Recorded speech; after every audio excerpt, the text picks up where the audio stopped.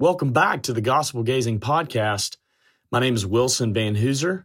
The Gospel Gazing Podcast is where we continue to unpack the riches of the gospel of grace and apply it to all of the Christian life.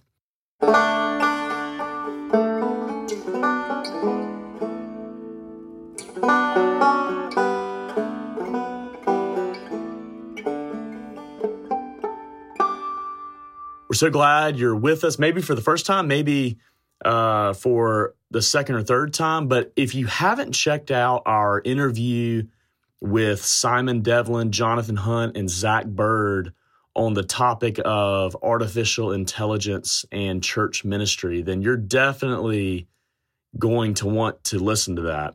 It was actually a longer conversation. It was actually a conversation over an hour where I interviewed these three guys, talking with them about the different areas of what's happening in the research of AI, how that affects academics, how it might affect Christian life in the church, and all these different things. Anyway, it's well worth listen, and that was our previous episode with those men. But today, actually, I'm going to change the pace up again a little bit and talk about a very important topic, the topic of spiritual warfare. Now, one of the things on the Gospel Gazing Podcast is that we believe that the gospel, according to Romans 1:16, the gospel is the power of God. And it's the power of God, as actually it says in the next verse, in verse 17. It's not the power of God just for a season of life. The gospel is the power of God for all seasons of life. And that's why we want to keep diving deeply into the riches of the gospel proclaimed in all of Scripture and to apply it in every season of life. One of those seasons, sometimes this is more prevalent, sometimes it's less prevalent, but really it's always happening, is this idea of spiritual warfare. So for the next couple of episodes, we're going to be talking about spiritual warfare and the Christian life. When you read 2 Corinthians 12, verses 7 through 10, you hear this, or you read this. So, to keep me, talking about Paul, to keep me from becoming conceited because of the surpassing greatness of the revelations, here it is, a thorn was given me in the flesh, a messenger of Satan to harass me, to keep me from becoming conceited. Paul says after that, 3 times I pleaded with the Lord about this, that it should leave me. But the Lord said to me, my grace is sufficient for you, for my power is made perfect in weakness. Therefore, I will boast all the more gladly of my weaknesses, so that the power of Christ may rest upon me. For the sake of Christ, then, I am content with weaknesses, insults, hardships, persecutions, and calamities. For when I am weak, then I am strong. This is a great verse telling us what the experience of normal spiritual warfare is, how Satan attacks us in body and soul, particularly there, that verse 7, where it says, a thorn was given me in the flesh, a messenger of Satan to harass me. I actually heard this story a little while ago, and it's a story about Lieutenant Commander Michael Riley during the Gulf War, when he had saved an entire battleship, when he had ordered that a missile be shot down. But here's what was really interesting. On the battleship's radar, when you were looking at the radar and you saw this object coming toward the battleship, on the radar, it looked exactly like one of their own planes. And kind of in a weird series of events, when Michael Riley was trying to figure out, is this a plane or is it a missile? Somehow he just discerned that it was a missile, and he ordered that it be shot down. And thank goodness he did, because it saved the lives of so many people. I mean, could you imagine that pressure of you're in charge of all these people and you're trying to discern between, is this friendly or is this foe? What's actually really fascinating in this study of Michael Riley is really it was him spending years and years studying these things where then he was able to make the right call and save so many lives. And that's really how we need to think about spiritual warfare. Satan, when he attacks us and when his army attacks us, very rarely is it up front, very obviously him. He is known as the angel of light. He loves to pretend like he is on God's side so that we can listen to him and then he'll lure us away from Christ. This is actually why the Puritan Thomas Brooks said this. There are 4 prime things that should be first and foremost studied. It's very interesting. What do you think those 4 things would be? Thomas Brooks says, number 1, Christ. Secondly, the scriptures. Third, your own hearts. And then here's number 4, Satan's devices.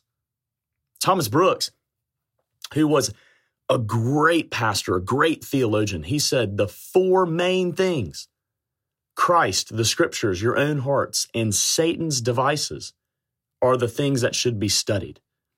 That's in his great book on precious remedies against Satan's devices, which is all about learning how does Satan tempt us to sin? How does Satan tempt us to not believe in the sufficiency of Christ and unmasking those temptations and helping us see how he is trying to harass us. And that's a big thing in the Christian life. You see, one of the things actually in the Christian life we need to remember is that when Jesus saves us, he plucked us out of the kingdom of Satan to bring us into his own kingdom. Now, when you think about that in a war context, well, if you're taken out of one army and placed into another, and then you're fighting against your old army, yeah, I don't think your new enemy is going to like that. So you better believe that Christians are absolutely going to be attacked. Now, it'd be a whole other episode to talk about what does it mean to be attacked. This is not one of those weird voodoo type things. The spiritual warfare is actually very normal, very everyday. And Paul shows us actually one of the seasons of his own life that appears to be lingering with him as he's writing this letter to the Corinthians, where he says, a thorn was given me in the flesh. Now, this thorn, one person says this, the thorn refers to something that is pointed, almost like a stake for impaling. A thorn, this word could also be used for a medical instrument, something that would pierce. Another person has said this, the thorn is something sharp and painful which sticks deeply in the flesh. Martin Luther, the reformer, said that this thorn is something that lends someone to the tendency to despair or to doubt in Christ. Another commentator has said this, what is this thorn? I think this is actually really interesting because maybe you're thinking, well, that was just Paul. I don't know if this applies to me. Listen to this. This one commentator says, the ambiguity of what Paul's thorn in the flesh might be actually allows other people to identify their own personal thorns with Paul's and to appropriate the same theological lesson. In other words, when we look at this text, the obsession should not be, oh, well, what exactly was this thorn in the flesh? What was it? A physical malady? Was it reminders of Paul's sins in the past? Probably a combination. But the biggest thing is that the reason why there's ambiguity to it is that Paul is actually giving us a principle for us to realize this, that we can have the same hope whenever we have our own thorns in the flesh. Now, it's interesting.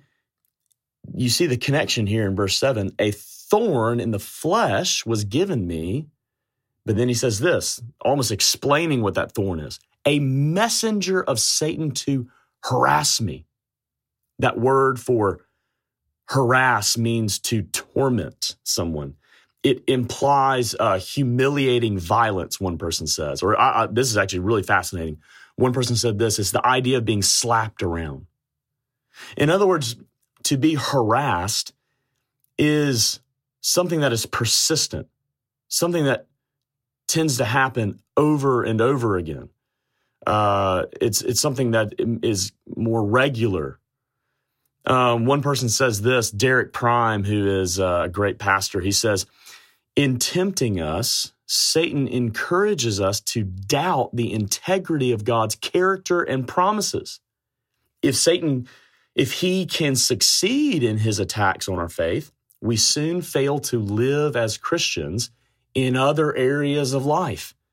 When acute problems bother us, he particularly tries to cast doubt upon God's love. That is so key. You notice in the context of how Paul's writing is that he pleaded with the Lord that this thorn, this messenger of Satan, this harassment would leave him. But notice God's answer. The answer of Christ was this: my grace is sufficient for you. In other words, if you read the context, most likely Paul is wondering, Lord, is your grace sufficient for me? Is there something I need on top of you in order to maybe keep my righteousness, earn my righteousness, or continue to grow? Now, when you see this, you see the Lord Jesus is saying, look, my grace is totally sufficient for you. Matter of fact, even when you're weak, my grace for you is actually making you more dependent upon me who is strong. That is a huge gospel principle for us today, because we don't like to be weak. In spiritual warfare, when we're really harassed, we feel weak. Here is the glorious truth, a glorious truth of the gospel of grace, is that actually sometimes the Lord allows us to have these seasons so that we can depend upon him more. And depending upon him more always grows us in sanctification, always makes us lean more towards Christ. We're going to be talking about spiritual warfare more and more throughout the next couple of episodes. We'll be talking about what have people in church history said about this? Where do we see it in other texts of Scripture? Probably diving even deeper into 2 Corinthians 12. We hope you'll join us, and hopefully this whets your appetite a little bit to learn more about how we can lean into the grace of Christ even while we're being attacked.